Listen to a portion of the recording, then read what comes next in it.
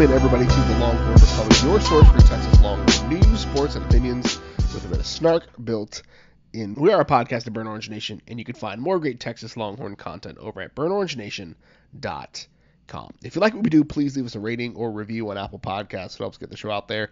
Share this with your friends wherever you found it, whether it was Apple Podcasts, Google Podcasts, Stitcher, TuneIn, Spotify, anywhere where you find fine podcast content. You can find Kyle and myself. Connect with us on social media at Longhorn Pod on Twitter, Facebook, and Instagram, The Longhorn Republic. Or shoot us an email, longhornrepublicpod@gmail.com. My name is Gerald Goodridge. I'm your host this week, like I am every week. And I'm joined by a man who wasn't ranked in the AP poll either, Kyle Carpenter. Kyle, how are you?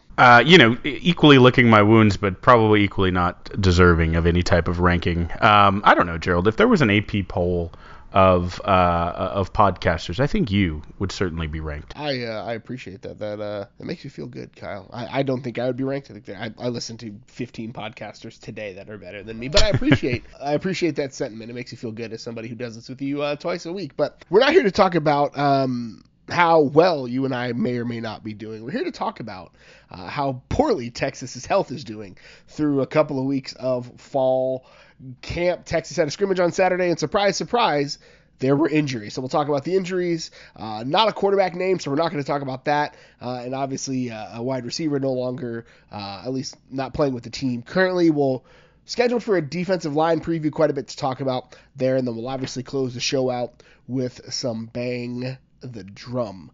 So in typical Texas fashion, Texas went into the fourth quarter of the offseason with a lead, doing really, really well. And then in the closing moments of seemingly the offseason the wheels start to come off. So we got news early last weekend that Texas wide receiver Agiye Hall had been arrested for a Class B misdemeanor, which is a crime of destruction of something valued somewhere between $100 and $600. And he was a guy on a short leash anyways, with his departure from Alabama and all of that. And I don't know if I've ever seen public sentiment around a player being arrested shift so quickly as it did to when we found out that the $600 was him breaking a boot off from UT parking enforcement. Like, anybody that's been around UT parking enforcement not only felt like he was justified, but wanted to see him do it 2 more times. But he's no longer with the team. At least now he's been suspended indefinitely. Steve Sarkisian mentioned that he has some work to do to get back in good standing, and that the suspension was not just because of the arrest, but kind of things leading up to it as well. But we thought that was going to be the last set of bad news going into the weekend, but there was more bad news. I got a message from Daniel Sehorn, like he's got some sources, like, hey, I don't know who, but look out for injury news this afternoon. And my kids were already on my last nerve that morning, and so I was like, crap, this is the last thing I need. So we got news that Roschon Johnson, Junior Angilau, and Isaiah Neyor all were injured, various states of injury. We didn't have any confirmation at the time. So we got a bunch of confirmation today, Monday, as we're recording this, of injuries, not just to those 3, but to all of them. Roschon Johnson out 4 to 6 weeks with an ankle injury. Alfred Collins also 4 to 6 weeks. Jahdae Barron and Cole Hudson out with injury, expected to be ready for week 1. But the two ones that honestly felt like a just kick in the pants, Junior Angilau and Isaiah Neyor, after going down with non-contact knee injuries, will be out for the season with various ligament tears in their knees. And I think the conversation that you and I need to have here, Kyle, is like, you and I were cautiously optimistic for Texas this year. We didn't think it was going to be a CFP type year for Texas, but we thought they would be able to turn a corner and show some progress in year 2 of Steve Sarkisian. But now losing a guy like Isaiah Neyor and a guy like Junior Angilau, who are vital to the team in 2 very different but very complementary ways, what does that do for your expectations of the season moving forward? Jared, we've just done previews, and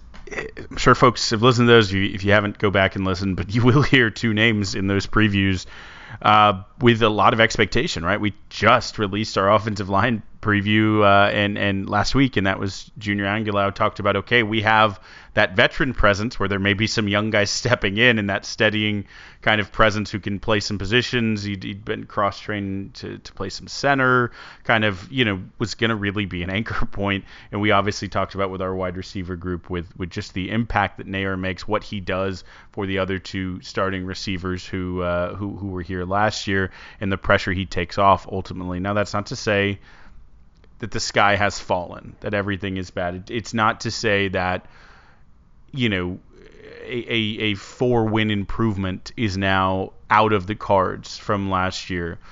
It just makes the margin for error that much more thin, right? It just makes, look, if these are our only injuries for the entire year, okay, but like,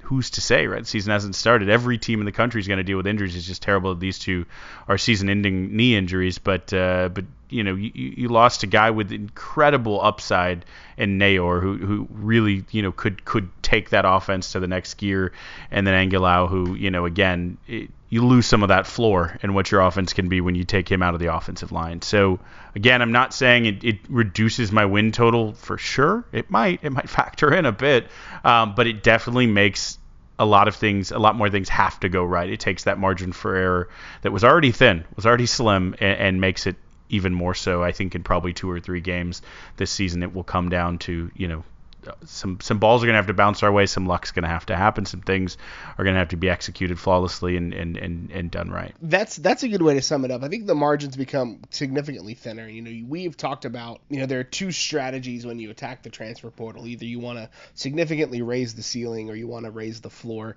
And it seemed like Isaiah Nayor at the wide receiver spot did both of those things, right? At worst, he raised the floor for them because it means that, you know, Worthy was not going to see as much bracket coverage. We're not going to see a guy over the top of him as much, and that at least now is not going to be the case. Now there are, you know, Steve Sarkisian talking about Casey Kane, redshirt freshman, who's been a surprise. There's been a lot of Savion Red talk. You and I are big fans of Savion Red. You know, Tariq Milton coming over from Iowa State. Those are guys that, you know, could, but none of them have the pedigree and the skins on the wall that Nayor has. He was one of the best G5 wide receivers in the country a year ago, like an incredible guy, an incredible player, and so that again limits what this offense can do from an optimization standpoint.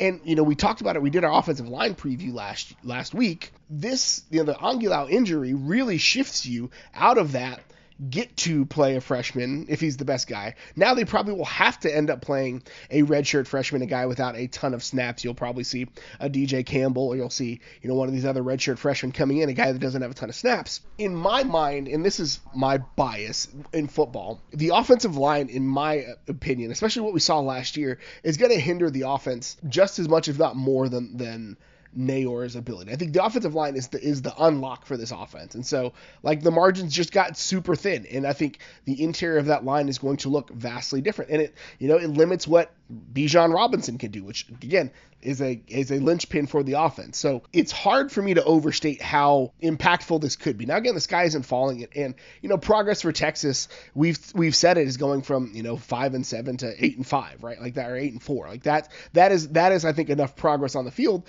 But there was that perfect scenario where everything fell right and Texas hit 10 wins, or Texas exceeded 10 wins, and it feels like to me that dream, that pipe dream, has gotten even pipier, for lack of a better term. The everything has to break right for this to happen. It's so far is not trending with everything breaking right. In fact, breaking exactly wrong.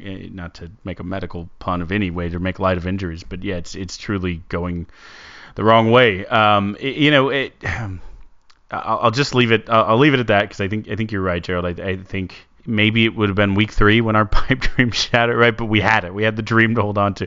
No, I will say, look, those are the 2 biggest ones. But like also losing Roschon Johnson and whatever god, deity, or entity that you choose to project or pray, or whatever it is that you're doing. Throw a couple up for Bijan's health.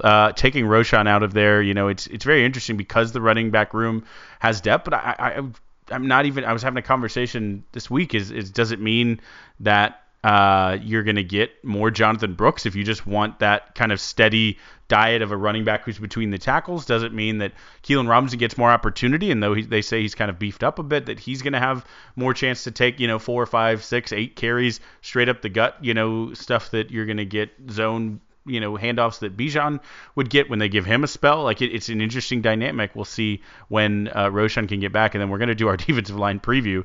If this would have come out 1 week earlier, we would be saying the same thing about that one, although it's only 4 to 6 weeks. But Alfred Collins expected, and I think still for the second half of the season, will have a lot of expectation for what he can contribute in the preview that we have coming up. I mean, those are all key guy injuries. They're not just those are, you know, half a season in 2 cases, or a little less, and full season for 4 guys who really were 4 of the 30 most significant contributors on this team, expected to be. Roschon Johnson, in my mind, again, he had basically as much production on a per carry basis as Bijan a year ago, but if there's a room that can take a production hit, it's probably the running back room. Sure. John, you and I are early members of Team Brooks, and so losing Roschon, and do not hear me understating that losing Roschon. I think the bigger impact from Roschon is the on the field leadership. A guy who could be in the huddle, a guy who could say hey, keep your head on straight. Hey, he is your field general when you've got a young quarterback out there, because he's that stalwart. And again, Bijan can be some of that, and Bijan's talked about how he one of his focuses is being more of a vocal leader in the club, and so hopefully Bijan can supplement some of that. But again, it sucks to see these guys injured. Especially again, Texas had a great offseason, and then we're in running back, and we're Justin Tucker days away from kickoff in Texas. The wheels are seeming to come loose a little bit. So not a starter name. Steve Sarkisian has not named a starter. There was not one that emerged in the scrimmage. Maybe scrimmage 2 will be it. He said that he wanted to name it earlier than he did last year, so time is running out, Steve. Hopefully we'll hear it sooner rather than later, but they've got an open practice the day you're listening to this, Tuesday at 7 p.m. So if you're in the Austin area, go check it out. Maybe get us some intel, take your binoculars, and let us know what's up. So as we alluded to on the other side of the break, we've finished the offense, cinched it up. We're going to talk about the defensive line, and it's a little messy talking about the Texas defensive line because we'll talk about that in just a minute. But this is for the first time that the seniors of the guys who've been here 4 years will have the same defensive coordinator for consecutive years, because they had the Orlando, Ash, and Pete Kwiatkowski transition. So those fourth-year guys getting the same system. We talked about it last year. It's hard to ask guys to develop if they're having to learn a new system each and every year, so maybe this will benefit them. But Texas is losing Ray Thornton, Ben Davis, Jacoby Jones, who broke his ankle a year ago, Myron Warren, Jordan Thomas, and Jet Bush are all Jet Bush is now linebacker. But those guys are subtractions from the defensive line group. But Texas managed just 20 sacks a year ago, so it may not be that impactful when you think about it. Texas is going to have to find a way to manufacture a little bit of a rush that may come from that buck edge or that jack edge, depending. Ovi Ogufo is back from last year, had 5.5 sacks in a Longhorn jersey in his career. Baron Sorrell's another guy on the other side of the jack backed up. But there's a lot to talk about here, Kyle, but I think when we talk about the differentiators for Texas, we saw Texas go into Fayetteville last year and get pushed around on both sides of the ball, and the defensive line was probably the biggest culprit of that. There's a reason why Arkansas, it felt like they didn't attempt to pass until the third quarter, but the defensive line got pushed around and needed to take a step up. We all remember the Bo Davis rant, fondly or not so fondly, depending on how you feel about profanity. But this is a group that needs to step up this year. And again, it's a group with a lot of questions. And we have another one with Alfred Collins now being out a month or longer with an injury. So how, at least from my perspective, Kyle, what would you consider to be a step forward for this defensive line group? I see a silver lining, right? You see negativity, I see positivity. In that Arkansas game, they absolutely handled Treylon Burks, first-round draft pick Treylon Burks, only 5 catches, 37 yards. That's because they ran for 333, so maybe not. No, I kid. So, look, there's some known. What was the 90s defense? I'm blanking, but the known knowns, the known unknowns, and the unknown unknowns, right? There are some known knowns in the defensive line, and there's some relative unknowns here, right? After you get on the edge outside of OV, there's a lot of talent, but maybe not as much production. And then when you go in the middle, it's almost inverse, right? There's a lot of production, a lot of snaps, a lot of pounds, if you look at Keandre and Mr. Sweat. But, it's maybe not as high-end production as their pedigrees or your expectations would have said over their careers. And so it's in the inside, you're asking, is there room for one of these young guys to step up and give them the chance? Or will the kind of older guys hold that down, and can they take the step up? And on the edge, it's purely who's going to step up, right? Who is it going to be? Who's going to carpe that DM? look, I'll start with the edge. If Ogi Ogofu takes a step forward and can be a true disruptor on the edge, can add some pressure, I think it helps a lot of things on this defense. He has 5.5 career sacks. He played 500 snaps in PK's system last year. He's got some experience. He started, honestly, really well. His best game of the season by far, I think, was the opener against Louisiana, where he had 7 tackles, 1 sack. Looked like, wow, who's this guy we got from Notre Dame? This could be it. And he, I think, only had 1 sack the rest of the season, right? So it's going to need some consistency. He talked about PK's system a lot and just the whole defense improving, and I don't think it can be overstated, the amount, and this applies to all of the position previews we'll do, but certainly the defensive line, right? Like it's different coordinators, different position coaches wanting different things out of these guys, recruiting different body types, and for this, and so now it's okay. We have the system. You know what your expectation is, but this group has to take a step up. I mean, we've talked about the offensive line ad nauseum and how important they are to this team's success. I might argue that the defense line is at least equally as crucial to the number of wins that we see at the end of the year. If the defensive line is better, if they set the edge better, if they can, reduce gash plays from the run up the middle, if they can contain, some offenses better, it allows linebackers to step up and do the thing. It allows the secondary, if they're, playing this press coverage they're talking about, it maybe creates chances for each other, more chances for sacks if the quarterback holds on to it a little bit, but it's also, if you're not getting pressure on them, every secondary breaks down eventually, right? So it's symbiotic a bit, but I think they can affect each of the other 2 levels a ton. And there is a talent pool here that says that this could be a plus group, but we also came into last year, we learned that was because of our offensive line a bit, certainly in spring and fall camp. But last year we said this will be the strength of our team, and I don't think I'm ready to say that by any means. But I think there is enough talent in this pool, and I'll talk about specific guys who I think really have a chance to just break out, that this can be at least a plus. And our defense as a total doesn't need to be top 15 for us to win. They just need to be better. Better feels like an easy ask from a year ago. Again, it's 20 sacks in 12 games. That's, like worse than Kansas, which we could say that about a lot of things for Texas. And, we'll talk about this a little more next week, but like the emergence of Diamante Tucker-Dorsey and Jaylan Ford, a guy who you and I have publicly called a dog. Like, I think that dude is just incredible. That is going to help bolster this, because now DeMarvion Overshown has talked about it already, that he's going to play a little bit more closer to the line to help generate some of that pass rush. But the beauty of an efficient and effective pass rush is that it takes pressure off of the other layers of your defense, right? The longer a quarterback has to throw, the more likely somebody's going to be open, right? If a guy is running around back there for 5, 7, 10 seconds, then there's going to be a wide receiver open, because that's just how football works. That's just how it works. And so, like you mentioned, Ogufo is a guy who has an opportunity to step up. I'm a big fan of Justice Finkley. He's been a guy who's gotten a lot of a pub early in camp. He came in. That dude had a grown man body at 17, so like seeing him kind of emerge has been something. Barron Sorrell's a guy that you and I really, really appreciate. I want to see Vernon Broughton take a step up. He's a guy who I think has all of the talent in the world and needs to just figure out how to put it together. The cupboard is not bare, I think is the way to say it. The cupboard is far from bare, but I think whoever it is, they've got to figure out how to tap into whatever it is, whatever made them who they are. And again, Jamon Tap, I joke around about needing gold fronts on the team, but like there's a grittiness, there's an attitude, there's a Master P makeup say like there's something that I think hasn't clicked with some of these guys. Like a guy like Snacks Coburn should be mauling people in the interior. Like, yeah.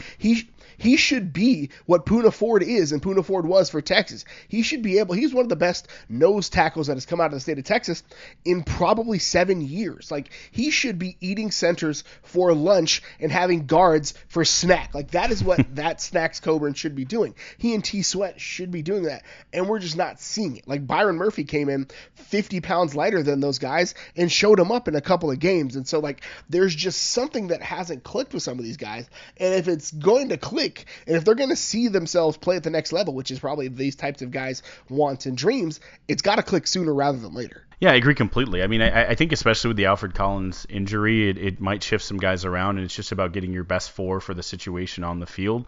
I will come right out and say it, that I think Byron Murphy, the way he played the second half, especially of last year, if that carries into, and that's my thought coming into the season, I think he could be our most consistent defensive lineman. I think he could be our biggest impact defensive lineman. He might be my first name on the sheet, even if he's not first on the depth chart immediately, because he has both of those guys in front of him. He can play. He and Collins both have the ability to play small, in the middle or big on the outside. Like they're athletic, they're strong. I mean, his pad level's great.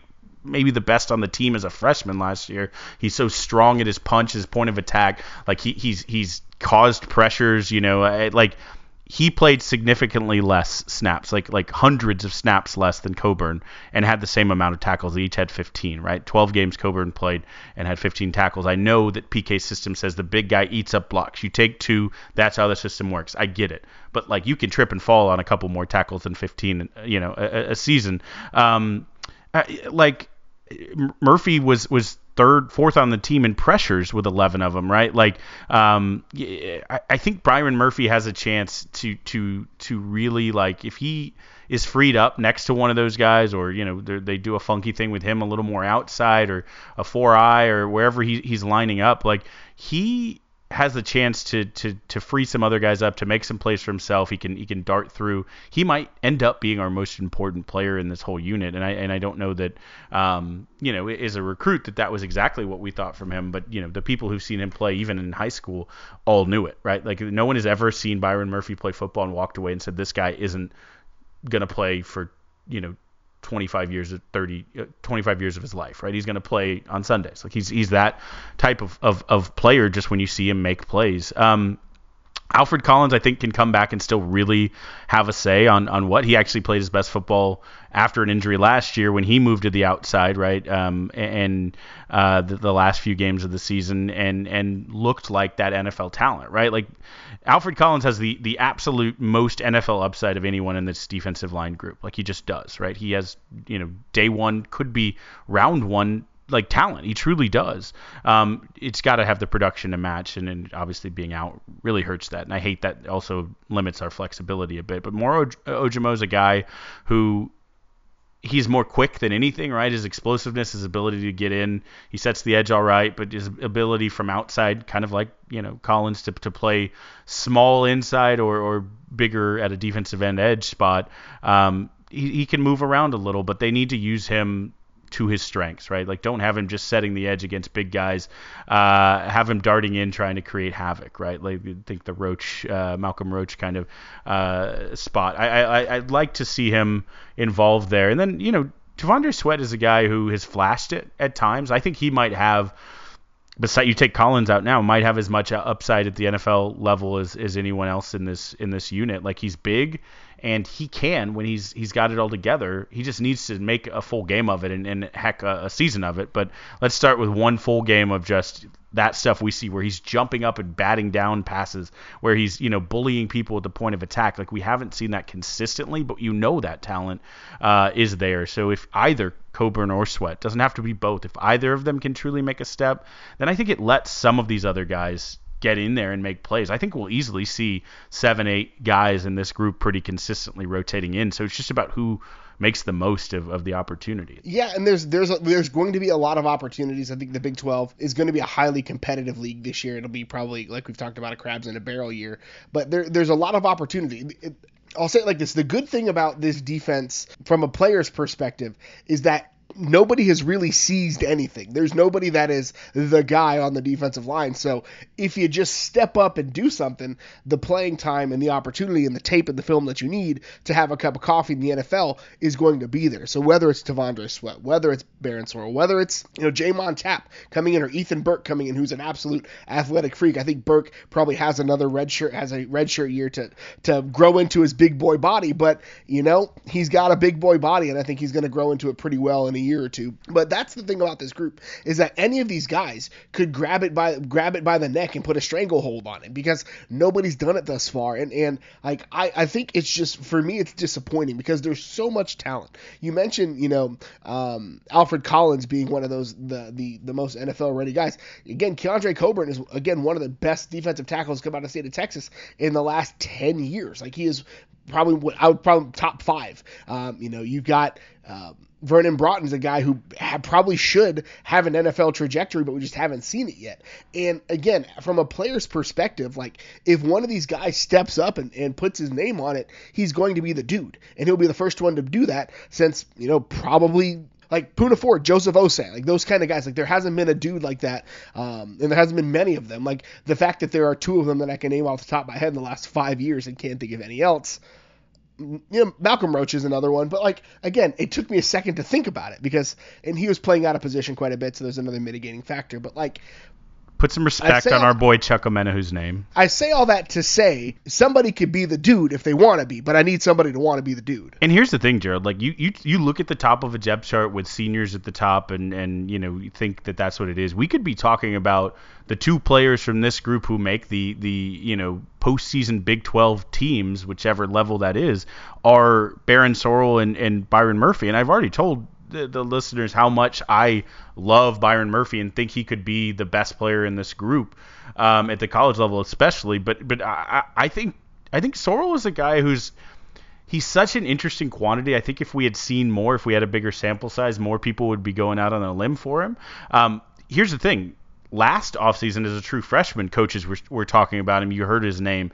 This offseason, he's been around a lot, making plays. You've heard it in the spring game. He looked great. Like he was making pressures. He was setting the edge, making tackles in the backfield. Like he looked great. Again, offseason camps and spring games are made for making players offseason superstars. So you have to show me. I think he has 93 career snaps, which it's not nothing, but it's certainly not enough to say that's the guy. I'm banking it on he's going to solve our edge problem, but he certainly could be at that jack position. He could lock it down, and he really could make it his own. Have 5-6 sacks, really be a disruptor with someone else coming off the edge. If it's Ovi, if it's teams that are going 3 wide, and we have, like Gerald hinted at, DeMarvion Overshown coming in off an edge against teams that aren't chipping with a big tight end, right? Like you can get some pressure from the other side elsewhere if you're able to stop the run in the middle and set the edge on the outside. You could do some interesting things. You can get people in 3rd and 9s and bring pressure and pin your ears back a little bit. So it's symbiotic. Kind of all these guys have to work to make the whole thing work. But if we could have, and you've seen it in the Big 12, much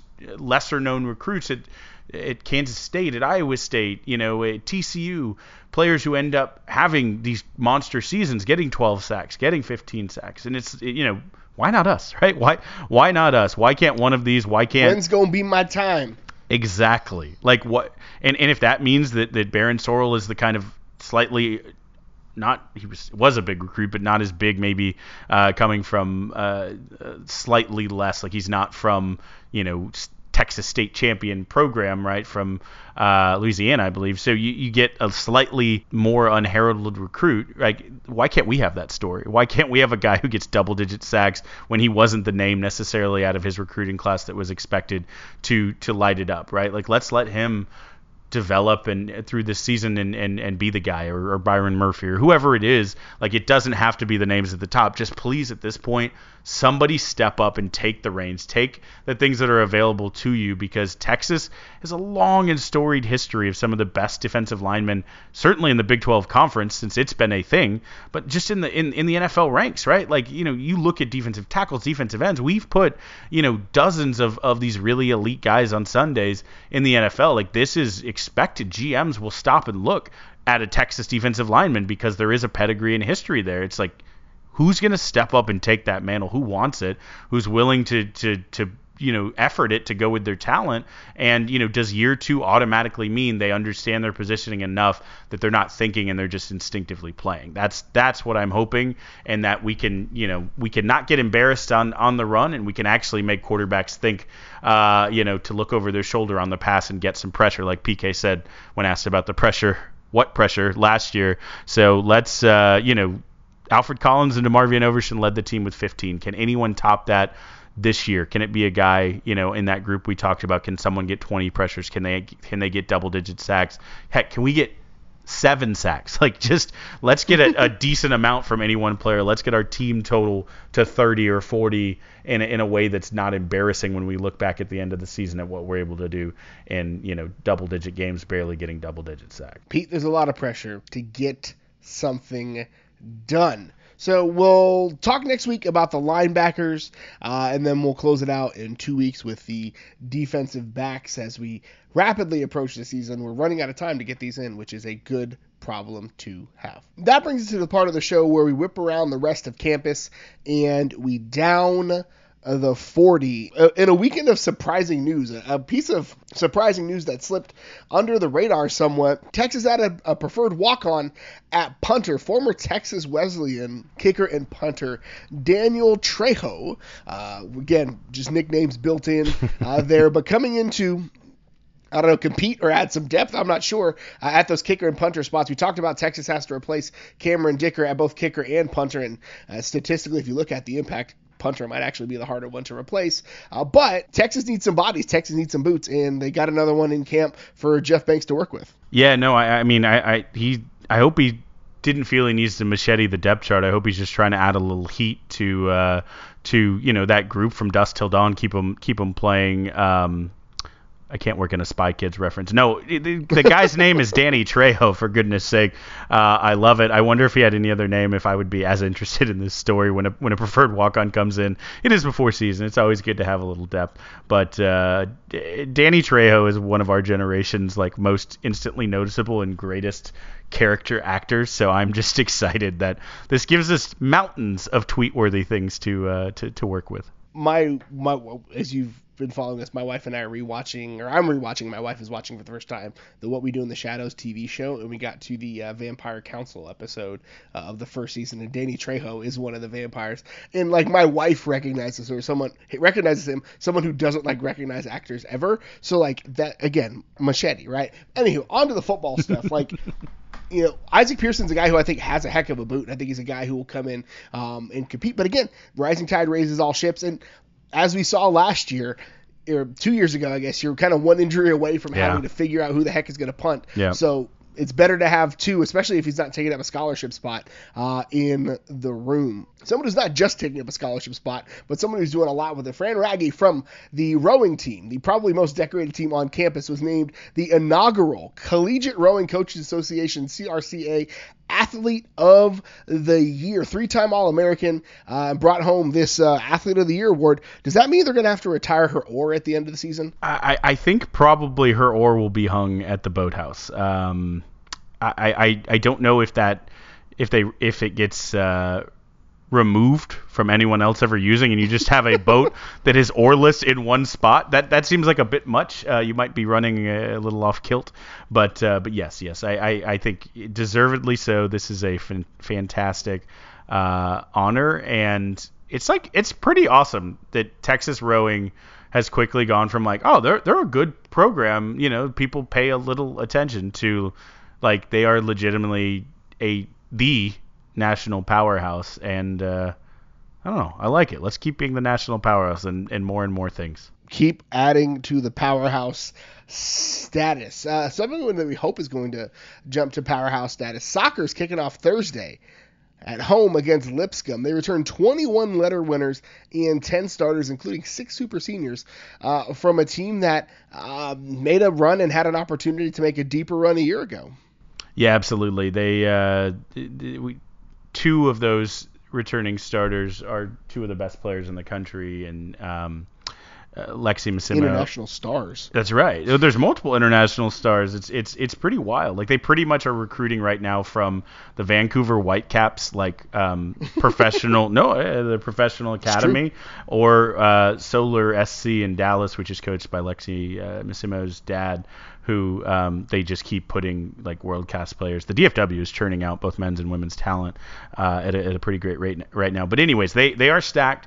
This is kicking off. The fall sports is kicking off the 2022 fall and 2023 spring season. It's kicking off the athletic directors cup title defense. So make sure you watch and support our women's soccer team, especially if you're in Austin. Get out there and watch them. If you were able to watch their exhibition, they crushed Incarnate Word 7-0 in the aforementioned Lexi Massimo. Scored a brace and also dished out 3 assists, while Trinity Byers and Holly Ward will miss a little bit of the season while they're still being all international. So really a lot of talent in the program that probably was one of our bottom 2 or 3 on the outside looking in. There's been a talent infusion the past few years, and it looks like they're ready to make some of these postseason runs that our women's sports have just been crushing the past few years in the CDC era. Carrying Texas to yet another Director's Cup. Another team that's carrying Texas to another Director's Cup. Orange and White Volleyball is on tap. The ladies cue it up for another run at a national championship. Number 2 in the preseason poll. That's their 16th consecutive year being a preseason top 4. Texas added a bunch of talent in the offseason. Stole it from Nebraska, those dirty Cornhuskers, hoping to take a run at another national championship after last year's somewhat disappointing end at the hand of those same dirty Cornhuskers. And Nebraska got 4 more first place votes to be number 1 in the preseason poll. So that rivalry, very real. Reigniting. Absolutely. The orange and white volleyball scrimmage looked good with all that new talent. You see it kind of coming together. There's legitimately an embarrassment of riches. It's just about getting that best squad on that can play together, and they will win most of their games on talent. It comes down to, and it has been the past couple of years, when they get challenged, when they hit adversity, how do they respond? Can they have someone step up? So we'll see who that is going to be, or maybe who those couple, because we know Logan Eggleston's still there. But they have an exhibition coming up this weekend at Rice on 8/20, and then they open the season on the road at number 7, Ohio State in Columbus. So they get a tough test right off the bat. We'll see what this team is made of.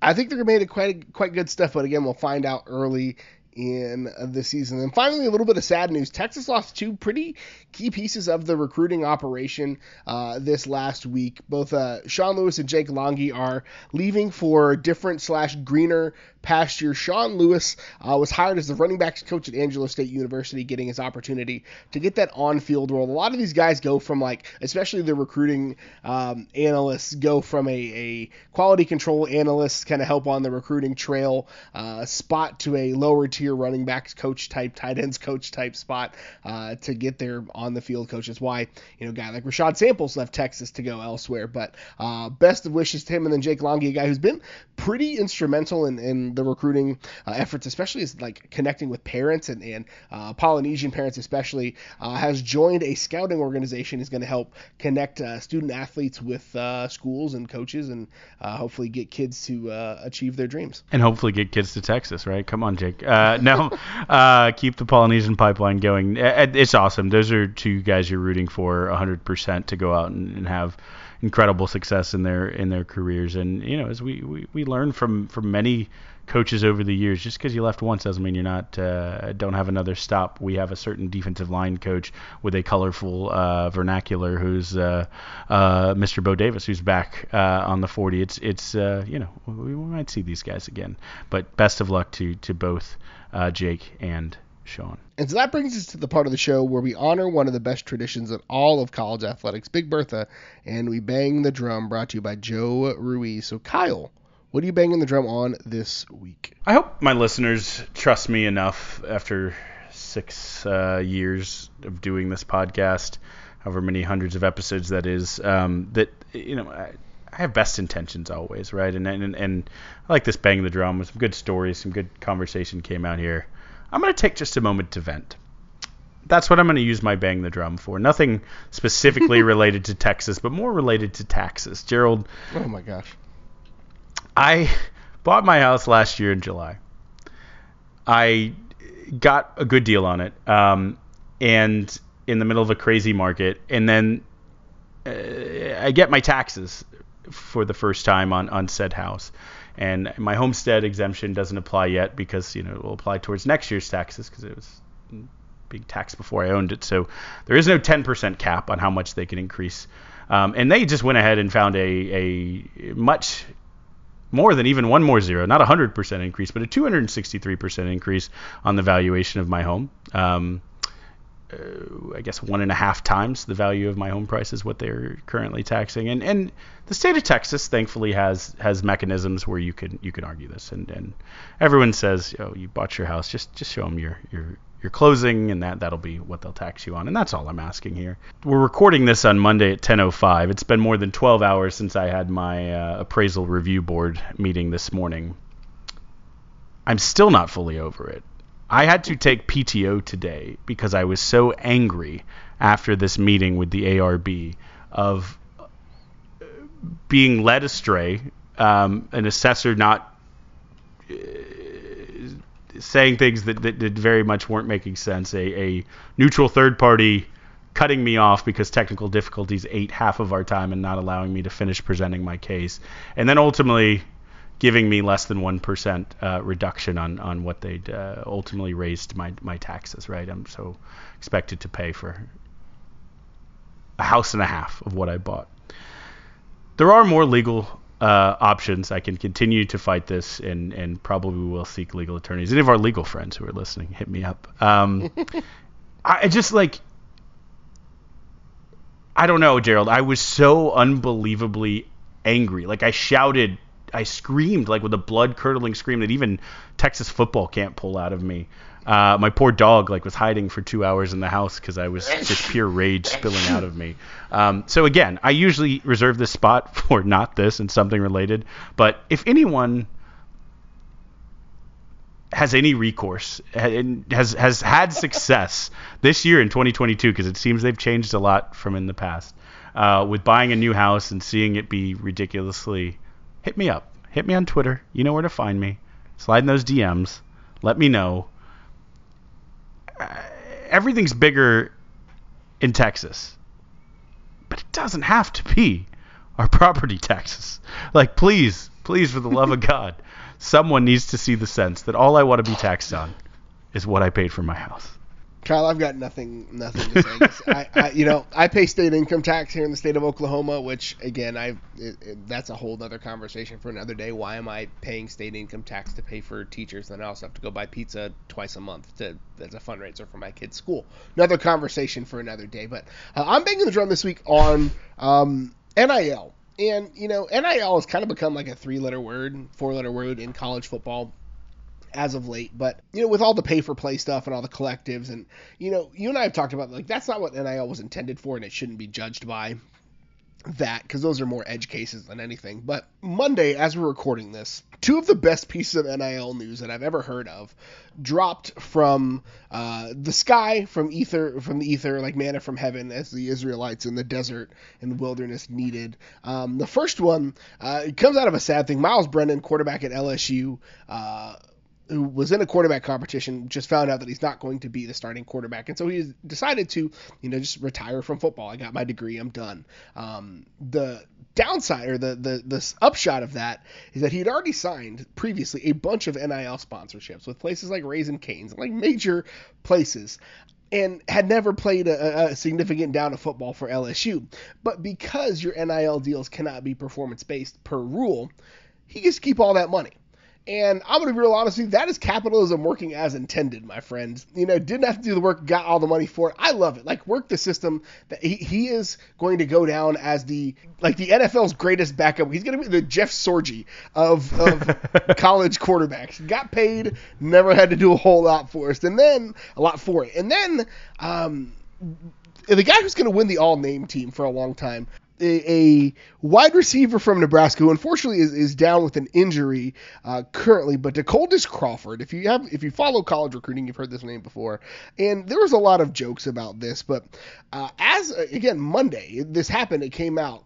DeColdis Crawford has recorded his first NIL commercial with SOS Heating and Cooling in Lincoln, Nebraska. It's an air conditioning company, using a player whose name is DeColdis Crawford as their spokesperson. He hasn't played it down yet, and again, he's injured this year. But this is what NIL was all about. It's we've got Kansas this week, and the tight end fullback that caught the winning 2-point conversion did a take 2 or a 2-for-1 special at the local Applebee's. NIL is so much fun when it's done right. And so I'm just banging the drum this week. I'm let's not judge NIL by whatever it is, Malachi Nelson getting 6 figures or 7 figures to decommit from USC and go to A&M, as the latest message board rumor says.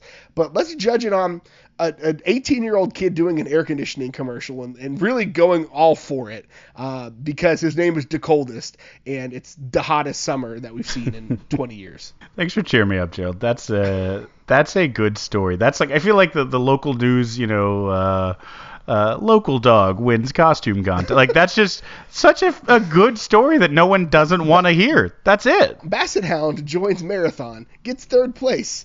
Yes, exactly. Like, that's just good content that will never go out of fashion. Like, I am happier having heard it, especially after I did an airing of grievances a bit earlier. So thank you for cheering me up a smidge, and congrats to Mr. DeColdest, and congrats to getting that bag, Miles Brennan, the Chase Daniel of the collegiate ranks. And that's all we've got for you this week. Kyle, where can the good folks find you on the internet? Oh, you can follow me on Twitter at Kyle Carpenter. You can also follow the Texas Pregamer at Texas Pregamer. Follow me on Twitter. I am at GH Goodridge. Follow the show on Twitter at Longhorn Pod. Facebook and Instagram, The Longhorn Republic. Or shoot us an email, longhornrepublicpod@gmail.com. Thank you so much for tuning in again this week. And until next time, hook 'em. Hook 'em. You can all go to hell, and you can take my taxes.